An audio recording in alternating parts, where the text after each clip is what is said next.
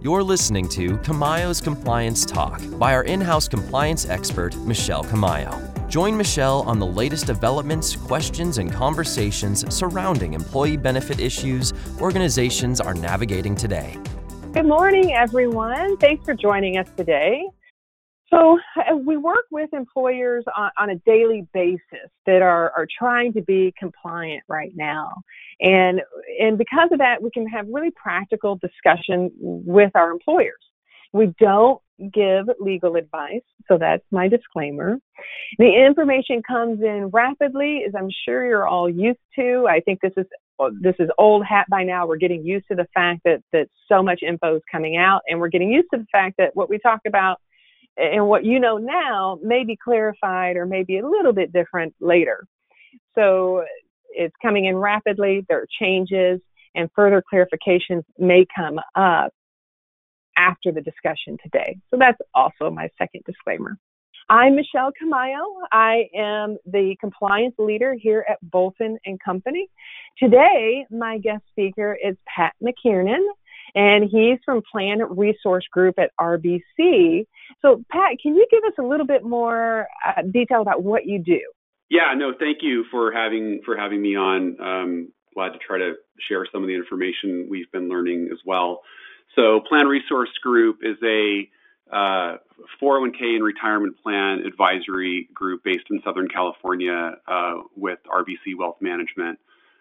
We essentially serve as plan advisor to retirement plans of all sorts, 401k plans, defined benefit pension plans, and we really operate in three main areas. We serve as a fiduciary to plan sponsors, monitoring investments and fee structures. We get involved in plan design for plans, making sure the plan is designed well to attract and retain employees.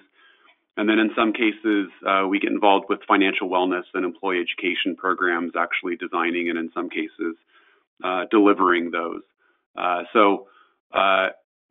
Sort of a positive for us today, for today's call particularly, is that we're agnostic. We don't represent any proprietary 401k or retirement plan record-keeping products or investment funds. So we have been talking to a lot of our record-keeping partners, the many that we work with, to get their take on these CARES Act provisions. So happy to be here and kind of share a lot of what we've learned up to this point. Thank you so much. I know I'm looking forward to learning more about 401k as well, or the provisions. Now, I didn't hear you say 403B, and I know we probably have a lot of employers on the line that have a 403B. Yep. Is that something is that included in the retirement plans that you work with? Yeah. Thank you for clarifying that. We do consult to a fair amount of nonprofits. We do work a fair amount in the 403B space, and importantly, with regards to the CARES Act, many, if not all, those provisions are also going to be applying to plans like 403Bs. Okay, good. Good to know. All right. So the objective of our discussion today is to have a conversation that helps employers along the way. And what I find is that, and what I do is I work with employers on a daily basis. And it seems like a lot of them have grasped the concepts that are floating out there now in this COVID-19 world. But the HR leaders and the business owners, they just want validation of what they're reading, that second set of eyes, if you will. And this is where, during this weekly call, that I'm hoping we kind of provide a little bit of that for our employers. So today, as usual, what we're going to do is go over some updates from last week. Obviously, we're going to keep talking about all the key topics, and so that includes FFCRA. We talked about it in prior episodes, but we're going to keep talking about it because I know that you have to hear something multiple times when it comes to compliance for it to sink in. It's sort of just the nature of compliance because it's complex and it has different facets. Also, we'll do in today's episode, we'll have our weekly segment, the Toilet Paper Talk. You all know this is my favorite. It's a review of things that have become incredibly relevant like toilet paper. And then our guidance wish list, and we finish up with frequently asked questions from the past week, and then we'll go to your questions that you have posed via the question pane. So a few summaries, a few updates, if you will. I would say that the past week has been slower. So if it's any indication, it looks like the pieces of legislation or the major pieces are already out, or at least they're taking a little bit of a break, which I'm sure is welcome for some. And so there's not a lot that's new compared to prior weeks. The first is that the IRS did officially extend the 5,500 due dates for some plans. So that's good news. It gives employers a little bit longer to sign off on that Form 5500. And for employers on the line, I imagine that your broker is handling the drafting of the 5500. But if you need extra time to kind of review for some plan years, then you'll have that. Last week for LA City employers, the paid sick leave ordinance was signed into law. And for employers with employees or locations in San Francisco, the annual reporting has been canceled for the HCSO. That's great news. Normally the deadline is at the end of this month. Some news here in California, San Jose and San Francisco will soon have paid sick time ordinance as well, in addition to any existing leaves that are already law in California or in their localities. There was an update I believe this was last night. The San Jose mayor did sign the ordinance into law. So the San Jose ordinance is now law, and it became effective on April 7th. So you want to pay attention to that if you have any locations or employees in San Jose. And finally, the 401k provisions or retirement provision in the CARES Act is now garnering attention. So we know that the CARES Act was signed into law. Gosh, I guess it's been a few weeks now. And there wasn't a lot of buzz around the 401k provisions as, for the first couple of weeks. But now there's a lot more buzz, and Pat will talk about that. All right. Yeah. Speaking of that, Pat, take it away. So, yeah, and I think you're right about that, Michelle. It seemed, when the CARES Act was first signed into law at the end of March, I will say that most of our clients in our practice were certainly more concerned with some other coronavirus relief measures, mainly the Paycheck Protection Program through the SBA and some other items. Now as they've kind of waded through that, we are finding really it's really accelerated this week, and maybe a little bit towards the end of last week, where it seems as if plan sponsors are now really kind of wading into this a little bit more. So I think maybe what I can do is just try to cover, and again, for some of you on the call, this may be a little redundant, but it never hurts, as I think Michelle said, to maybe hear it more than once or twice.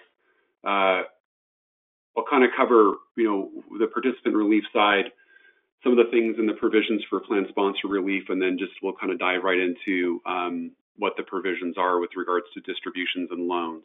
So and again, I think kind of the disclaimer here is, this is what is out so far. There are still a number of coronavirus-related relief measures, I would say, in the proposal stage. But I think we were all those of us in the retirement industry were very pleased that Congress was able to enable at least these provisions that we're going to talk about today. But having said that, there may be, and I think likely will be, more to come. So in terms of participant relief, the main, what's been getting the most attention are that there is a new distributable event. It's basically a hardship withdrawal, but it's not. It's being called a coronavirus-related distribution, or CRD. That's sort of the new lingo there, and we'll talk about that. Loan access for participants has been increased, along with repayment flexibility for those loans. There was a waiver of 2020 required minimum distribution requirements, so we'll talk about that. And something that was getting a fair amount of attention even before the coronavirus came onto the scene. So there's some help in the form of student loan repayments from employer to employee that we'll talk about. From the sponsor standpoint, for those that have defined benefit pension plans, there's been a little bit of a break on the funding requirements. We'll get into some of the amendments. The deadline for plan sponsors that adopt these COVID-19 relief measures, the deadline for actually amending plan documents has been extended all the way up to 2022, actually. We talked about the student loan repayments. And then the Department of Labor is going to be extending deadlines for other various plan notices that you all as plan sponsors know you have to get out there. And I think there'll be more to come on that as well. So let's kind of dive into all this. So starting with the distributions. So this is obviously something that, we as plan consultants and going out talking to participants about, financial wellness and staying on the path towards retirement, is not something we really like to promote. But, given what's been going on, the unemployment numbers, et cetera, there is now help for participants that really do need it. And the main form of that are these coronavirus-related distributions that are now available. So employees that are participants in a plan can take distributions anytime. Technically, it's retroactive, so it's January 1st, 2020 through December 31st of this year. They can take a distribution from their retirement plan. They can take up to $100,000, and that's an aggregate. So they could take $60,000 from their 401k and $40,000, let's say, from an IRA that they may have. So importantly, there is no 10% penalty, early withdrawal penalty to pull this money out. There's no 20% mandatory withholding. So a participant could essentially take all their money out with no taxes. And the income taxes on these distributions can be paid over a 3-year period. So, or they can take it out sooner, or they can pay it back sooner if they want to. But really, what this is doing is it's giving participants the ability to pull out their money from their 401k plan. They have 3 years to pay it back, and they have 3 years to pay the taxes. But basically a third. I want to kind of put in perspective what you're saying from someone who does not know retirement plans that well. It sounds like you're saying there are 2 new provisions that have come out of this. One was the coronavirus-related hardship withdrawals. So I could, as a participant, I could then go to my 401k and withdraw money without a penalty. Correct. And then, okay, good. And then, so the other part is loan access. So if I didn't want to withdraw the money, then I could take out a loan against my 401k.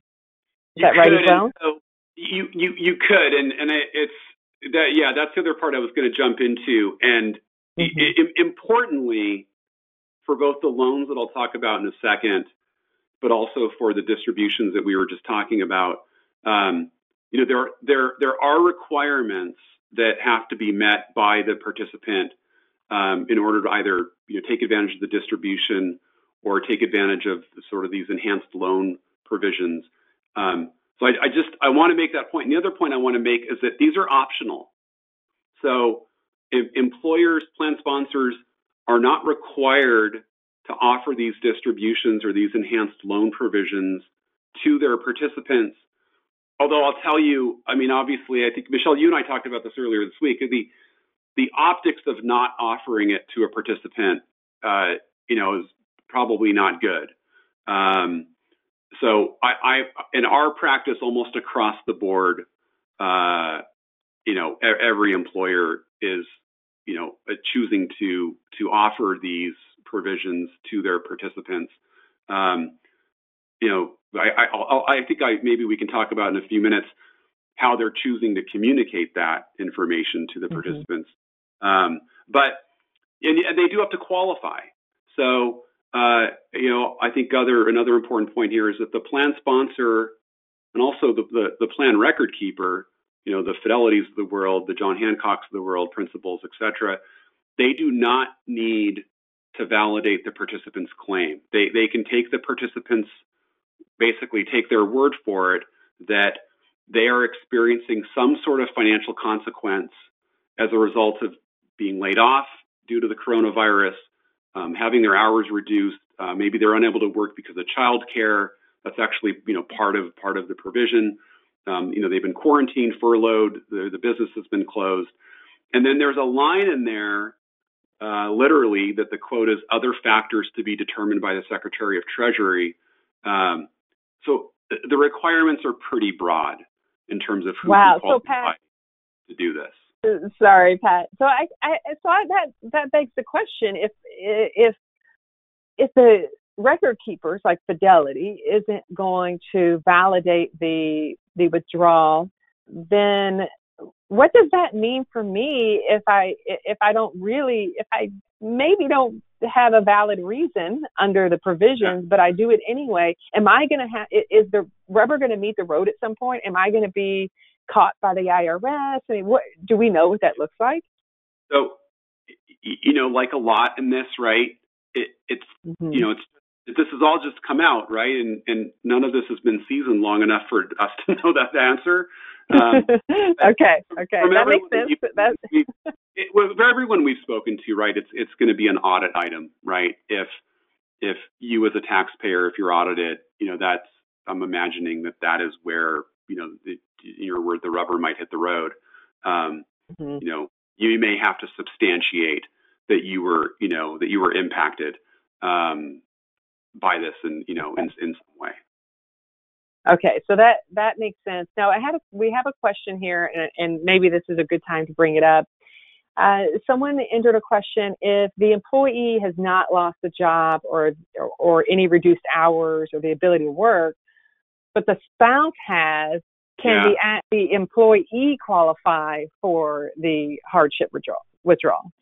Yeah, so that's a question that actually had just come up this week. And it's really interesting. Talking to the way some of the record keepers are interpreting that, the answer to that, I mean, we've been told, technically no. You might be the husband, but your wife, let's say, is the major breadwinner, and she lost her job. Is that technically a reason that you can pull money out of your 401k plan?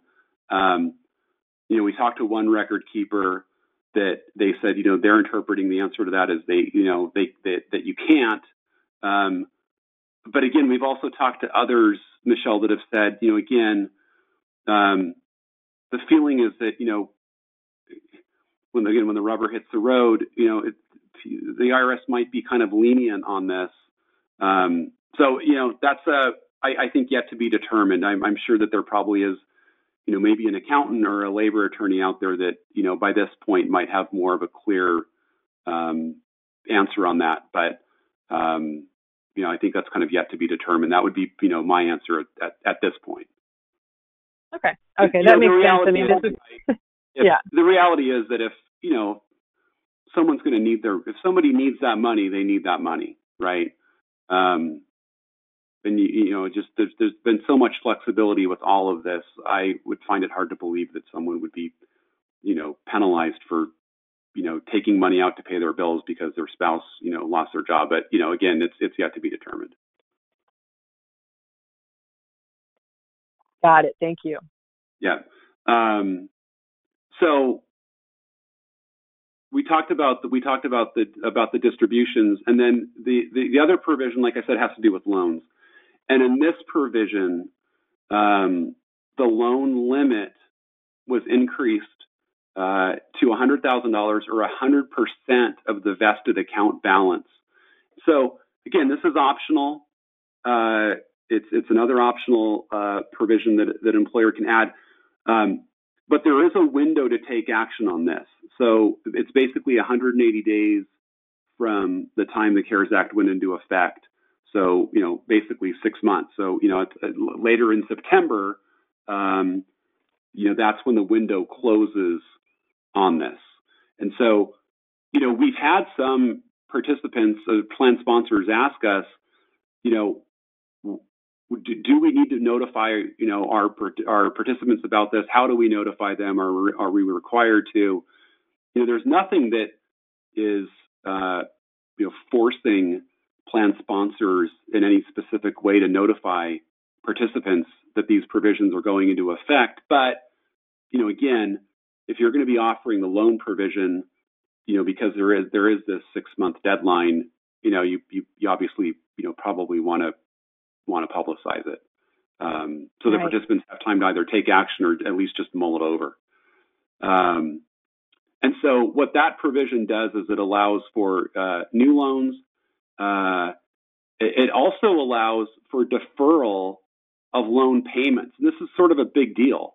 So for both new loans and existing loans, participants can delay their loan payments for up to 1 year.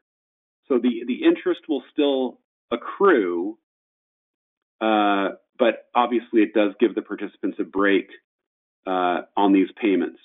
So again, this is optional to be offered, and the same self-certification for this would be required, that they've been impacted by the coronavirus, and it's not up to the plan sponsor to validate that claim. Pat, if I'm an employer or a plan sponsor, who am I talking to about whether I should opt in or opt out of these provisions? Would it be someone in your role? Yeah, I think so. Yeah, I mean, I think definitely this is something you want to work with your plan advisor on, because hopefully your plan advisor has their arms around the demographics and sort of the pulse of your company a little bit. Really, Michelle, I've heard this term over and over the last couple of weeks from folks that do what I do, from labor attorneys that we work with. Again, the optics of not offering this is not good.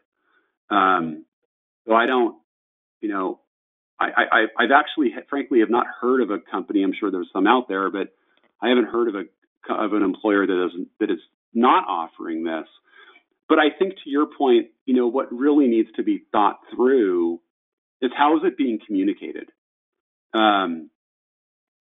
This is something I was going to talk about in a little bit, but really, there's on one extreme, it's, hey, let's put together flyers to really publicize and lead people to take $100,000 out of their retirement. And then the other side of it is not publicizing it at all. And so, the answer is probably somewhere in the middle there. What we've been doing with our plan sponsor clients is trying to craft a message to the participants, really trying to encourage them to call our staff, for the employers that, don't have 5,000 employees, if they're an employer with, a smaller number of employees, call our staff or talk to people in the HR department to talk this through and learn about the options, because, ideally what we think it should be kind of a, step-by-step process. You have these unemployment benefits that are available that, are more robust than normal. You have stimulus checks that are being sent. There, is an eviction moratorium. There's assistance by lenders on mortgages that you can't make your mortgage payment. So there's a number of avenues a participant can go down and exhaust before they, dig into their 401k plan. And again, there's going to be folks that just, the reality is that they just need the money. But, obviously, you want to do everything you can to keep your employees on track towards retirement. And, in some cases, Michelle, this could derail that or delay that, for a number of years. So crafting that is something that I think, working with your advisor on, and I've noticed this week in particular, again, this to me tends to be the week that the plan sponsors are now really starting to sort of tackle that, and it's email blasts and sending letters out to the participants. Right. It's funny that you say that, because we were talking you and I were talking at the beginning of this week, and I had paid very little attention to the 401k provisions, probably like most others that don't work on 401ks. And you said, oh, this is so timely because plan sponsors are sending out info. And I said, oh, I haven't heard anything come out of Bolton and Company, with regards to this.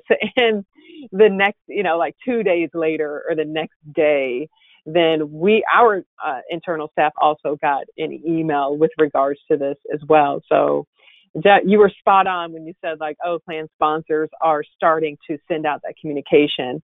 So I think maybe if employers are listening, it might be worth it to say, well, has your company done so? And what needs to happen for your company to do that, since it seems to be the time that everyone else is doing it? Yeah, and what we're seeing, and what we're, at least in our practice, working with our plan sponsor clients on is, for the companies, for instance, that have employee intranet sites, creating, obviously they may already have created it, a coronavirus, resource center or assistance center, sort of a microsite within their intranet site, particularly for larger employers, putting these resources perhaps on that internet site, again, to maybe, virtually at least walk them through all these other relief measures that are available. I think, we had one plan sponsor this week. I think they summed it up really well. They said, maybe we're not going to title this email blast,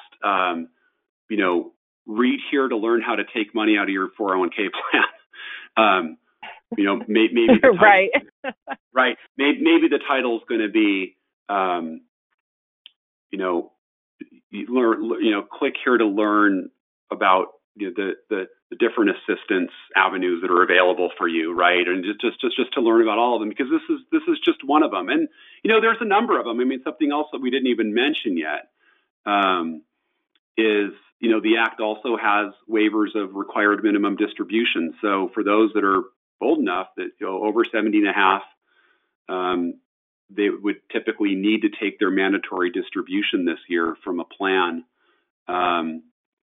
Obviously, given what the market's done, although it seems to have been recovering a little bit more of late, but folks that normally have to take the required minimum distribution from 401k plans, IRAs, 403bs, they're not going to have to do that this year for 2020. So they're not going to have to, one, possibly sell investments at these low prices, and two, they're not going to have to, pay the taxes on that this year. So that's one issue, and then something else that was included in it. This may be the last part of it that I'll talk about. So even before the coronavirus, as I said before, came on the scene, there was a lot of talk and interest in ways to help workers with student loan debt. And obviously during this crisis, it's become even more of a burden.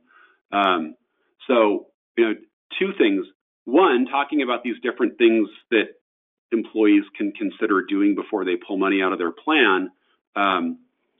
Student loan interest those student loan payments have been basically deferred for a number of months. And importantly, we just found this out earlier this week, something I think has been overlooked. obviously it applies to students that have student loan debt, but also some of the loans that are through the government that the parents signed for, and maybe the parents are making student loan payments on. Many of those have also been deferred. And in some cases, so the payment plus or the parent plus loan. Is that what they call those? Parent plus? Yeah. Yeah. Okay. And so, in some cases, that's a big chunk of someone's budget, right? Especially if they have, more than one kid in school at a time. So, but also for those employers that had in place programs to help employees with student loan repayments, those payments that the employer makes to the employee would now be excludable from their income. So an employer can make a payment towards student loan debt for an employee up to $5,250 this year, and that would be tax-free to the employee. So that was a provision that was included in the CARES Act. Again, some employers may not be in any position to do that, but we've read of some that actually are, and there is some interest in this. So again, I think the good news is that Congress did get this approved. There is definitely help out there for working Americans that are in a tough spot, that are out of work. But I think also, I think every plan sponsor should be really considering how they're going to communicate this and do everything they can to help the participant make the right decision. Because obviously, these distributable events, Michelle, the reality is that, we know just from studies that have been done for years and years that in situations like loans and other things where a participant can pull money out of their plan, very rarely is it paid back in its entirety. And, in this case, I don't need anything to believe that it's going to be different. So to the degree that we this balancing, let's help the participants out as much as we can and, make them comfortable. But let's also, make sure that they're aware of the other, relief measures that are available to them. Right. So let's go ahead and take one more question right now, and then we'll move on. We had a question, does the distribution or the loan need a backup, like a medical bill or a furlough letter? So I'm assuming they're just asking, does it need documentation? I think you touched on this, but could you just answer this one specifically? No. So again, our understanding, and talking to the record keepers and everyone else, is that no, it is for the purposes of the plan sponsor or the record keeper. Those are not things that they're going to be requesting or collecting. But to your point earlier, Michelle, the rubber might hit the road on this at some point. It may be that the taxpayer is audited and may have to substantiate that they did have some sort of coronavirus-related impact. So, I think just, obviously, if there is something that, you have that you could retain, you may want to just keep it for that. But again, from the plan sponsor standpoint, no, our understanding is there's nothing that they need to be collecting or validating. Okay, so essentially, nothing needs to be given to the plan sponsor or the record keeper, like a Fidelity.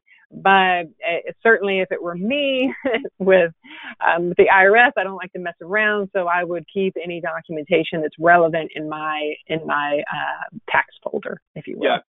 Yeah. I mean, imagine the burden of this. If I think that was something they wanted to put in there for sure, was not to have to burden the plan sponsor with verifying, imagine the time spent validating all of these claims. Right. Yeah. So it makes sense. Also a little dangerous, but makes sense. Okay. So what we'll do is we have a few more things in our toilet paper segment that we'll bring up. This is the FFCRA or HR 6201. We've talked about this every week, and this is because it seems like every week we still get questions regarding this, and the questions kind of have shifted to now that employers are administering these leaves, they have started to ask questions that are related to documentation that they need to collect, as well as some of these one-off situations that don't seem to fit into one of the qualifying reasons. Now, on the screen here, you can see that there are two major provisions affecting employers under FFRCA: emergency FMLA, which we call eFMLA, and emergency paid sick leave, which we call EPSL. It is clear that group health benefits must be maintained throughout either one of these leaves, so don't forget about that. And emergency FMLA only has one reason or one qualifying reason to take this leave, and that is for those unable to work or telework because they have to care for a minor child if the child's school has been closed. So both provisions are applicable to those private sector employers with fewer than 500 employees and all governmental entities. As we say each week during our episode, there's a very narrow exemption for employers with fewer than 50, and we will talk about that later on. Both of these provisions mandate paid time. Both have an exclusion for employers of employees who are healthcare providers or emergency responders. And of course, the employer tax credits are available, and they're there to offset the cost that the employer is incurring with these leaves. So it isn't boosting up the business or the company paying out the leave. It is designed for that company to break even via the tax credits, of course. All right, for emergency FMLA, I think this is pretty much sunk in. I don't get a lot of questions for these anymore. It's just if the employee is unable to work or telework because their child does not have a child care provider because they're closed. There is special documentation that can be requested for those children 14 and over, because the thought process is, wait a minute, why would a parent need to kind of take off work to help to care for their 14 or 18-year-old or 17-year-old. And so they came out, or the DOL clarified that you can request that the employee explain why they would need to do that for a child that's 14 and over. And so that is part of the documentation request that you are not only allowed to ask for, but you must ask for in order to obtain the tax credits. The emergency paid sick leave provision is more complex because it covers more qualifying reasons. Most of the reasons are pretty straightforward. I would say the one that tripped us all up for a while was the first one. The employee is subject to a federal, state, or local quarantine or isolation order related to COVID-19. And there was a lot of question about, well, the state of California has the shelter-in-place order. Does this mean now I have to provide all my employees emergency paid sick leave because the state of California has shelter-in-place orders? The answer to that is no. So we're going to talk about that in more detail because I still do get questions on this one. And I understand why. I know why. When you read the answer that the DOL has provided and you see the technical jargon behind it, it's nuanced. And so anytime something is nuanced, it really takes some extra thought to come out with the answer. Regarding documentation, I want to make sure that you all have seen that the IRS has a fax. They have a website. You can see it on the screen. Please do favorite that in your your internet toolbar, because you will go back to it many, many times. If you're like me, you go back to it. When you're on the IRS link, then you can look for questions 44 through 46, which discuss how to substantiate eligibility for the tax credits. You can also go to the DOL website, which should also be a favorite in your toolbar, which is the FFCR Q&As, and questions 15 and 16 refer to what documentation you can request. I have gotten many questions around, do we have to, or can we require the employee to give us a doctor's note? And the answer in almost all of the cases is no. they do not have to provide a doctor's note. They have to provide a statement, including the doctor's name and why they cannot, and attest to the fact that they got an order that they can't work. But you cannot request a doctor's note. The bottom line, unless it's an FMLA eligible leave, because COVID-19 has become a serious health condition under FMLA regulation. But the CARES Act, Pat was discussing the 401k provisions earlier, but let's not forget that something really great came out of the CARES Act, and this is over-the-counter for drugs and menstrual products are back for the HSA, the FSA, and the HR participants. So this really is great news, and immediately I started thinking, oh, is this forever, or is this something that they're going to that's going to expire? Right now, it's permanent. It is a permanent provision. Unless it's repealed, then we can just consider this to be something that is back for good. So good news there. A little bit of a tax break for those participants who had FSAs or an HSA or an HRA. For COVID-19 testing, there's no cost sharing for testing, including self-funded and fully insured plans. So all plans must cover testing with no cost sharing. That expires at the end of this public health emergency. So the DOL recently released guidance with regards to this, and self-funded plans should pay really close attention to that, because if you're in a fully insured medical plan, your carrier is really the one that dictates what is covered and what is not. So the carrier has to pay close attention to this when it comes to fully insured plans.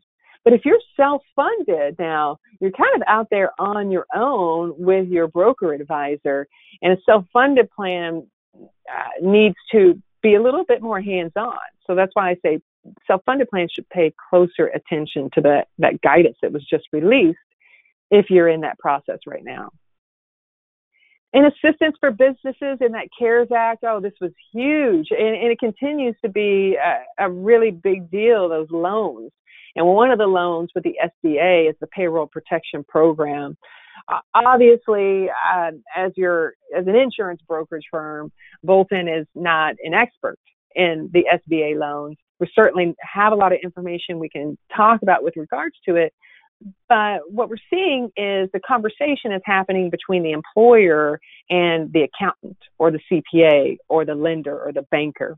Especially employers with existing loans are probably already in conversations with their banker and have already applied, frankly. I know a lot of people were lined up to do that. In the 401k provisions, Pat did talk about that. I like to think of this as there are two provisions that are major there. It's a loan provision and the hardship withdrawals.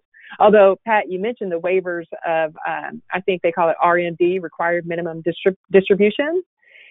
And at first, when you mentioned it, I was like, oh, but who would, why is that helpful? I don't get it. People want money right now. They don't want to not take it out. But then when you said, oh, the market is down, then that's when it clicked for me.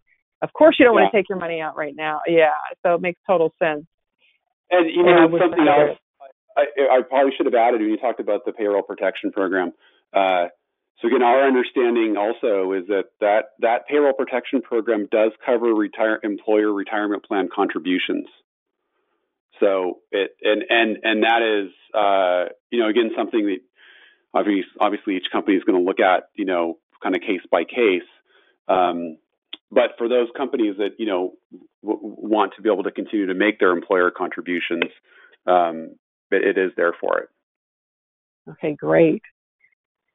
So takeaways in this section is really just ensure you're paying close attention to the guidance that's being released. That's why I mentioned favoriting that or bookmarking the DOL and the IRS guidance. That way you can revisit it anytime you come across an area where you need some clarification, and you can go straight to the source. And if anything's updated, it's going to be on those pages. And knowing and being okay with, or as okay as you can be, knowing that not all the answers are either available or clear. Pat said earlier, he said something like, this is our understanding, or the record keeper understands it as this. So during this time, it's just that things aren't clear. There's not enough guidance. There's no precedent set. So there's no way for us to look back and say, oh, okay, this happened before and this is what you do. And so the answers aren't readily available, and there is some gray area. And so at the end of the day, as the employer, it's sometimes you just have to make the best decision, or the decision that you think works for your company and that you can stand behind, and maybe even stand behind on the advice of legal counsel, depending on the issue. All right, TPT, toilet paper talk. This is where we're just going to discuss some relevant issues, what we saw last week. We start off with some from the benefits related aspects that I've heard from employers and team members throughout the week. The first one, I would say I've gotten several different questions regarding FSAs and changes that one can make to an FSA. So I had a few employers say that they had heard that the IRS came out with relaxed rules or expanded rules under Section 125, which could then allow someone to make a change under the FSA. That is not accurate at this point. There's been no expanded rules, no relaxed rules, and no guidance either. So the IRS has been very quiet on the Section 125 front. Well, what does that mean? It just means that the same rules that applied before apply right now during this time. One of the things that I can say is we get the question, can my employee make a dependent care FSA change because their daycare provider is not operating? And yes, you can. That is absolutely a change that you can make. It's under the qualifying events that we would entitle as an increase or decrease in the cost of qualifying expenses.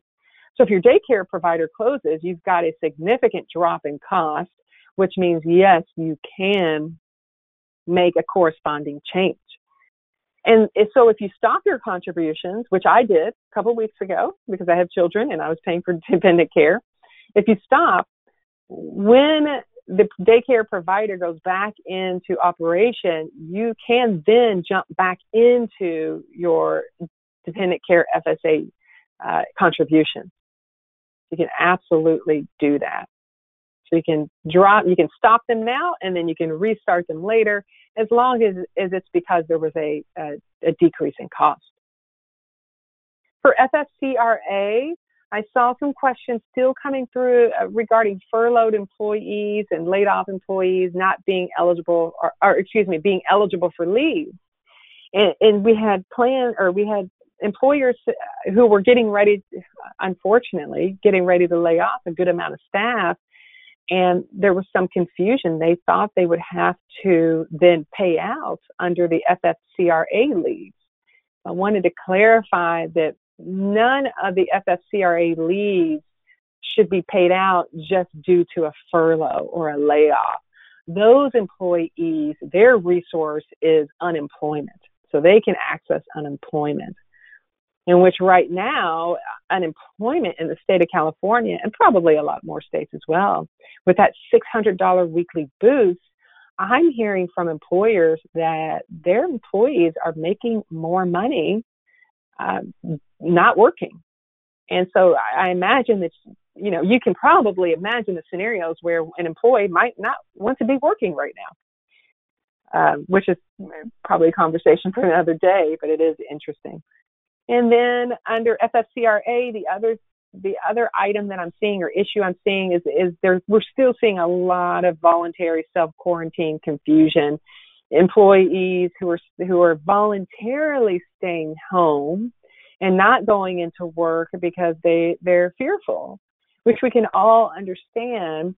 But in general, voluntary self-quarantines are not going to result in a paid leave under FFCRA. So the employees should understand that. They may not be happy with that, but they should at least understand that. And then Pat, you and I talked earlier. You've seen a few things as well. So you kind of want to, I know you've touched on some of these, but maybe kind of touch on them again. just to put them in perspective. Well, that on the payroll protection program, that was actually addressed. The Treasury Department, I think on April 6th, put out a frequently asked an FAQ sheet that specifically addressed the ability to use those proceeds for retirement plan contributions. And importantly, it is not includable in that $100,000 cap on employee payments. So the retirement plan contributions technically are sort of over and above that. So that's kind of important to note. And good news for some plans that are wanting to pursue that. And I think the other big question that we've been getting a lot has been to what degree, we talked about this, do we have to notify our participants? And again, the answer is there is no requirement to do that, although particularly with these with a 6-month window on the loans, it is probably something that in some way you do want to publicize. And then that kind of leads into the plan sponsor decisions. Again, there's no deadline for this. Some record keepers, and you want to check with yours, but some record keepers, either had an opt-in or an opt-out policy, meaning that you as a plan sponsor would either, in some cases, if you don't tell them, they're automatically going to add these provisions to your plan. And then in other cases, you actually have to verbally, take the time to tell the record keeper you want to do it.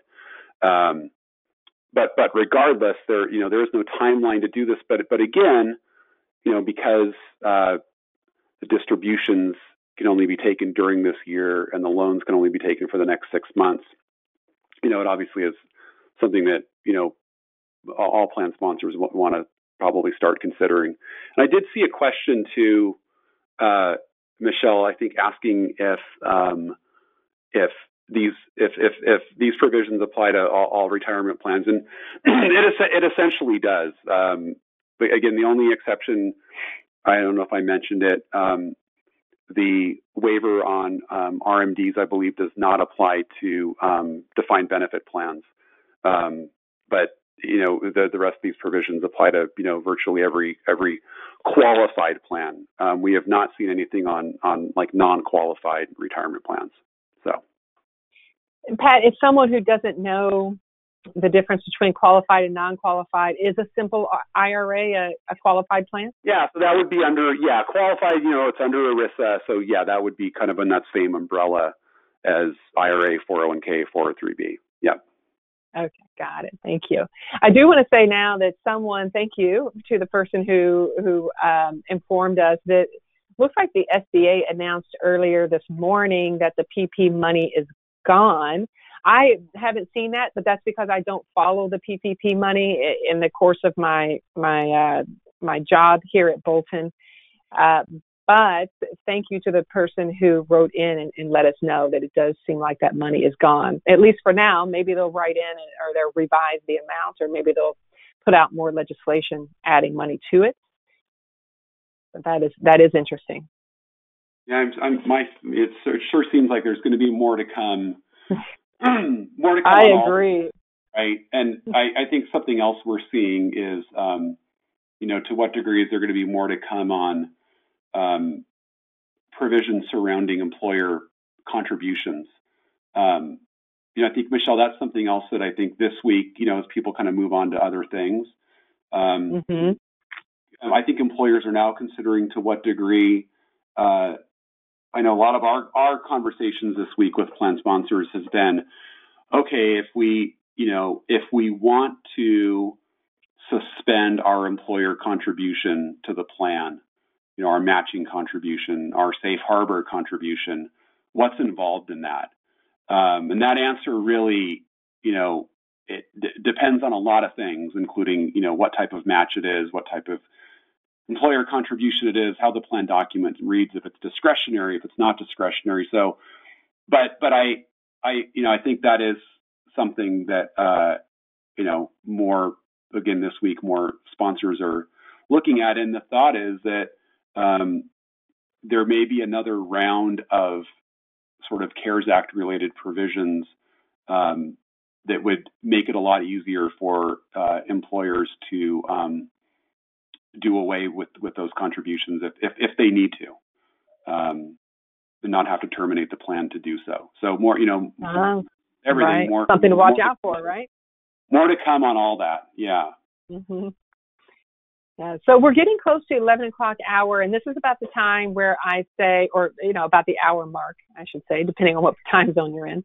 We're getting close to about the time where you may want to log off. We completely understand. Please know that a recording will be available. In fact, you can subscribe to iTunes, and the podcast for this episode will be loaded or available probably, we're hopeful, Wednesday of next week. And you can also subscribe and listen to the last two episodes as well. So you can do that. You would just look for Compliance Talk, Kamayo's Compliance Talk. So if you need to drop off, we understand. We will send a recording link, and we will also send a list of the questions and answers that were posed today by the attendees. So you can look for that email as well. I know some of you will stay on the line so we can get to your questions. And also we just have a few slides left that we want to go through here. I'll say this really quick. On our website, we actually have a pretty in-depth recording of a WebEx on this too, that gets really into the weeds, even more on this. So folks are certainly welcome to go there at some point if they wanted to get more details on these retirement plan related CARES Act provisions. Right. Yes, I do have that link in the slide, which you will also get in the post discussion email. So yes, it's planresourcegroup.com. So you can go to planresourcegroup.com, and I assume that you go really in depth on this WebEx recording. And right when you get to the site on the left-hand side of the page, then you can register to hear the recording so that you can see more details there. I did have a few people ask, they wanted more details to see visually. And that isn't, that's not what we're talking about today on the podcast. We didn't have a lot of details other than just a discussion. So if you wanted more details, go to planresourcegroup.com and listen to that WebEx. That's a good point. We have a full deck there, and a pretty good guest speaker that was involved with pushing some of these provisions through Congress. So that'll be a good resource. Okay, so we'll quickly finish up and then take some questions and answers. Regarding the wish list, this has been the same every time we've talked thus far because there hasn't been any guidance yet. We want that Section 125 guidance. We would like some guidance on ACA measurements and stability periods and how they're going to interact with those that have been who are not working. Or maybe they won't account for anything, but we're wondering if they will. Extending COBRA grace periods. I did see a step in the right direction. I saw this last week, and I haven't seen any buzz around it since then. But, Pat mentioned as well that there's this feeling that there's more to come with regards to changes in legislation and packages and bills in the House. So we will see. We'll just have to continue to keep track of that. I had a very good question from a school, and I'm sure that we have a few schools on the line. So specific to schools with spring breaks where the staff would otherwise not be working, if the employee is on EFMLA, can the week the school is closed for spring break be counted in the 12-week cap? The answer is no, because the employee would not otherwise be working. So if we have some schools on the line, and if you had that same question, hopefully this is helpful. Specific to schools with spring breaks, again, where staff would otherwise not be working, what about the EFMLA and the EPSL payments, the actual payments? Should the school make payments during the week that the school is closed for spring break?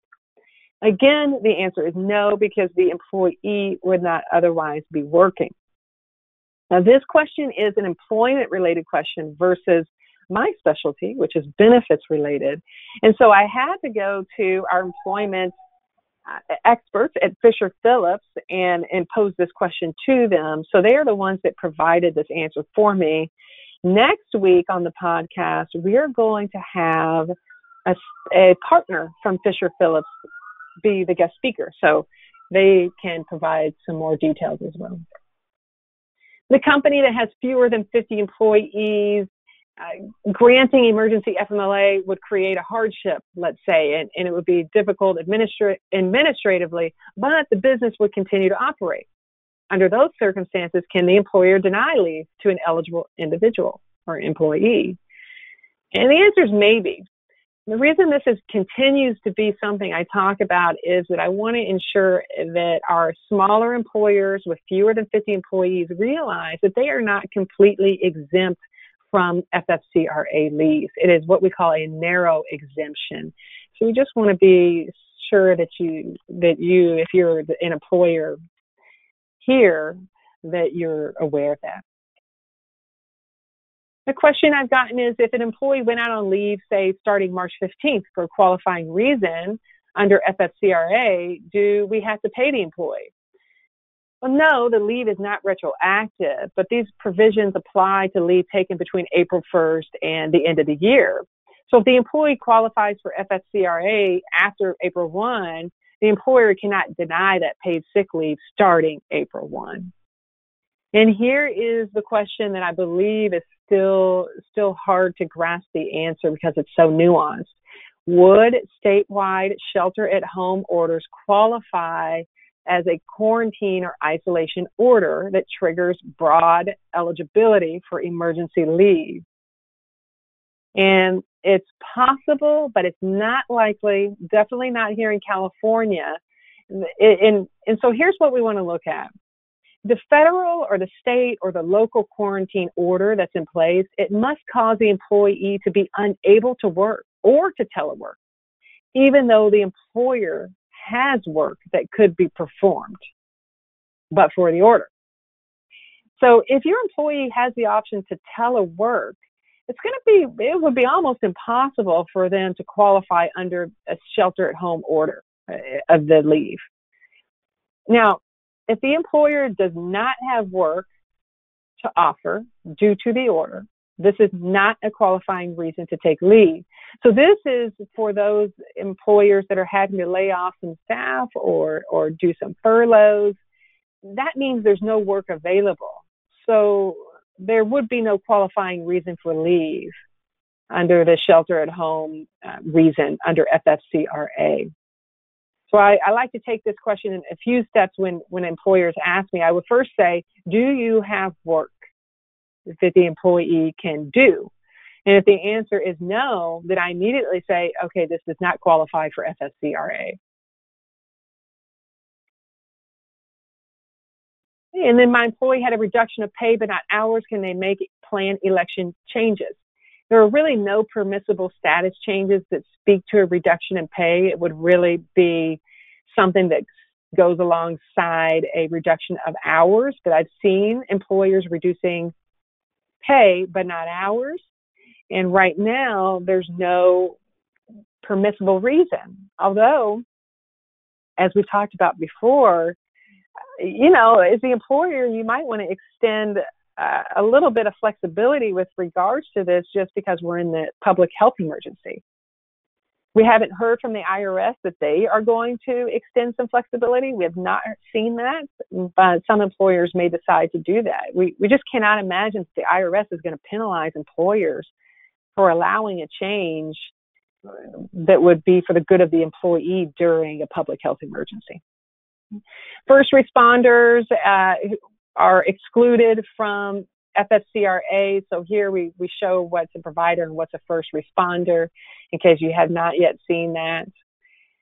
And what records do you need to maintain when your employee goes out on leave? I still see that question. So you'll want to make sure you can refer to the slides prior when you receive them, or just go to the DOL website. I think that's the easiest way to do that. Continue to get asked whether an employee can refuse to come to work because of fear of infection. The answer is not yes or no, because it depends on facts and circumstances. So I would say if you're in a situation where you need to pose this question, you should reach out to an employment law attorney. All right, some resources that you can look to. You can subscribe to the Bolton blog at boltonco.com/blog. If for benefit-related questions, Bolton clients should feel free to continue to contact their team. For the 401k provisions in the CARES Act, there we have planresourcegroup.com. You can go to the left side of the page to access the WebEx, and there's a slide deck there, and you can listen to the recording. And Pat was telling me that the speaker is really notable and highly sought after, so I definitely suggest taking a look at that. And before we go to questions, I just want to make sure that everyone knows that you can subscribe to Kamayo's Compliance Talk in the iTunes app. So if you want to go ahead and subscribe to the podcast, you can go back and listen to previous episodes, or you can listen via the podcast for future episodes as well. All right, so let's take some questions here. Pat, did you see any questions there that were posed that you could address before I jump in? No, I think I've addressed the ones so far I've seen on retirement plan related issues, but I'll keep looking. Okay, got it. All right, I see several on FFCRA, so let me take a look here. For a change to the dependent care FSA, does it have to be that the daycare closes, or can it be that the employee does or does not need the child care? Now, it can be for both. What I gave an example of is when the daycare closes and then reopens, because that's the most common right now. But there could also be a permissible event that occurs when the employee does or does not need child care. So you can watch for that as well. So it's hard for me to say in general that, yes, it could be. It depends on why doesn't the employee need the child care might drive one of the permissible status changes. If we are calling essential employees back to work for essential services and they do not want to work and it does not fall under FFCRA qualifying reasons, does this affect their ability to get unemployment benefits? Yes, it very well might. Unemployment benefits have certainly expanded to account for COVID-19. And so you want to check out the California EDD website if you're here in California to understand what it's expanded to. I will say if there's not a doctor's order and they just don't want to come to work and there's no doctor's order or advice behind that I do not believe that they would be eligible for unemployment benefits. Someone asked if an employer has committed to paying its employees through the end of the year, how can EFMLA be enforced? If there's no reduction in pay, then the paid provision part of EFMLA would not be relevant. The paid sick time only comes into play when the employee has experienced a reduction in pay due to the qualifying reason. And so as far as, if someone still wants to go on EFMLA, but they're not going to be paid under EFMLA because they're already getting their regular paycheck, that's probably not very likely at all. So practically that situation would not present itself once that there's an understanding that there's no paid sick time if the employee is receiving their regular paycheck. There has to be a reduction in pay. What do doctors do during this time if they become ill, aside from workers' comp? Do they qualify for any of these paid benefits? Great question. Doctors or healthcare providers can be excluded under FFCRA leave. Now, there's nothing that would stop an employer of healthcare providers or doctors to be more generous. So even though they can exclude these employees, they don't have to. They certainly do not have to. So you could decide as an organization that you will abide by FFCRA rules, even though you technically don't have to because you're a healthcare provider. you're an employer of healthcare providers. That's made at the employer level. So you can either decide to do that or not to do that. Yes, I will provide copies of the slides that will come from our Bolton marketing team, and those will be sent out on Monday. I'll take a few more questions here. I have some questions, but they're not complete, so it's hard for me to know what context it's being asked in. Well, my apologies for that. Here is one where the employee is requesting to take time off because the school has closed. And